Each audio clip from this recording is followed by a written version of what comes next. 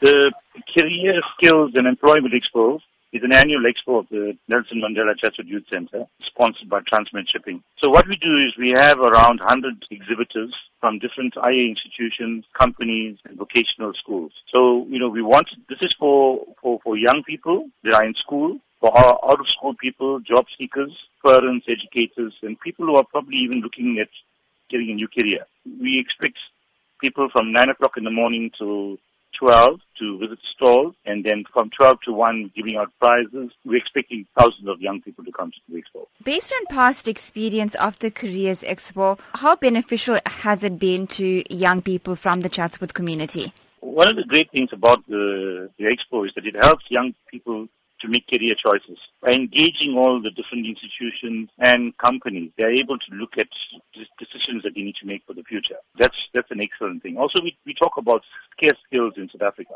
All the different things that people should be, the kind of careers that people should be looking at. And then also the job opportunities that are created by companies. They come there and they try to recruit young people into jobs or learnerships and that kind of stuff.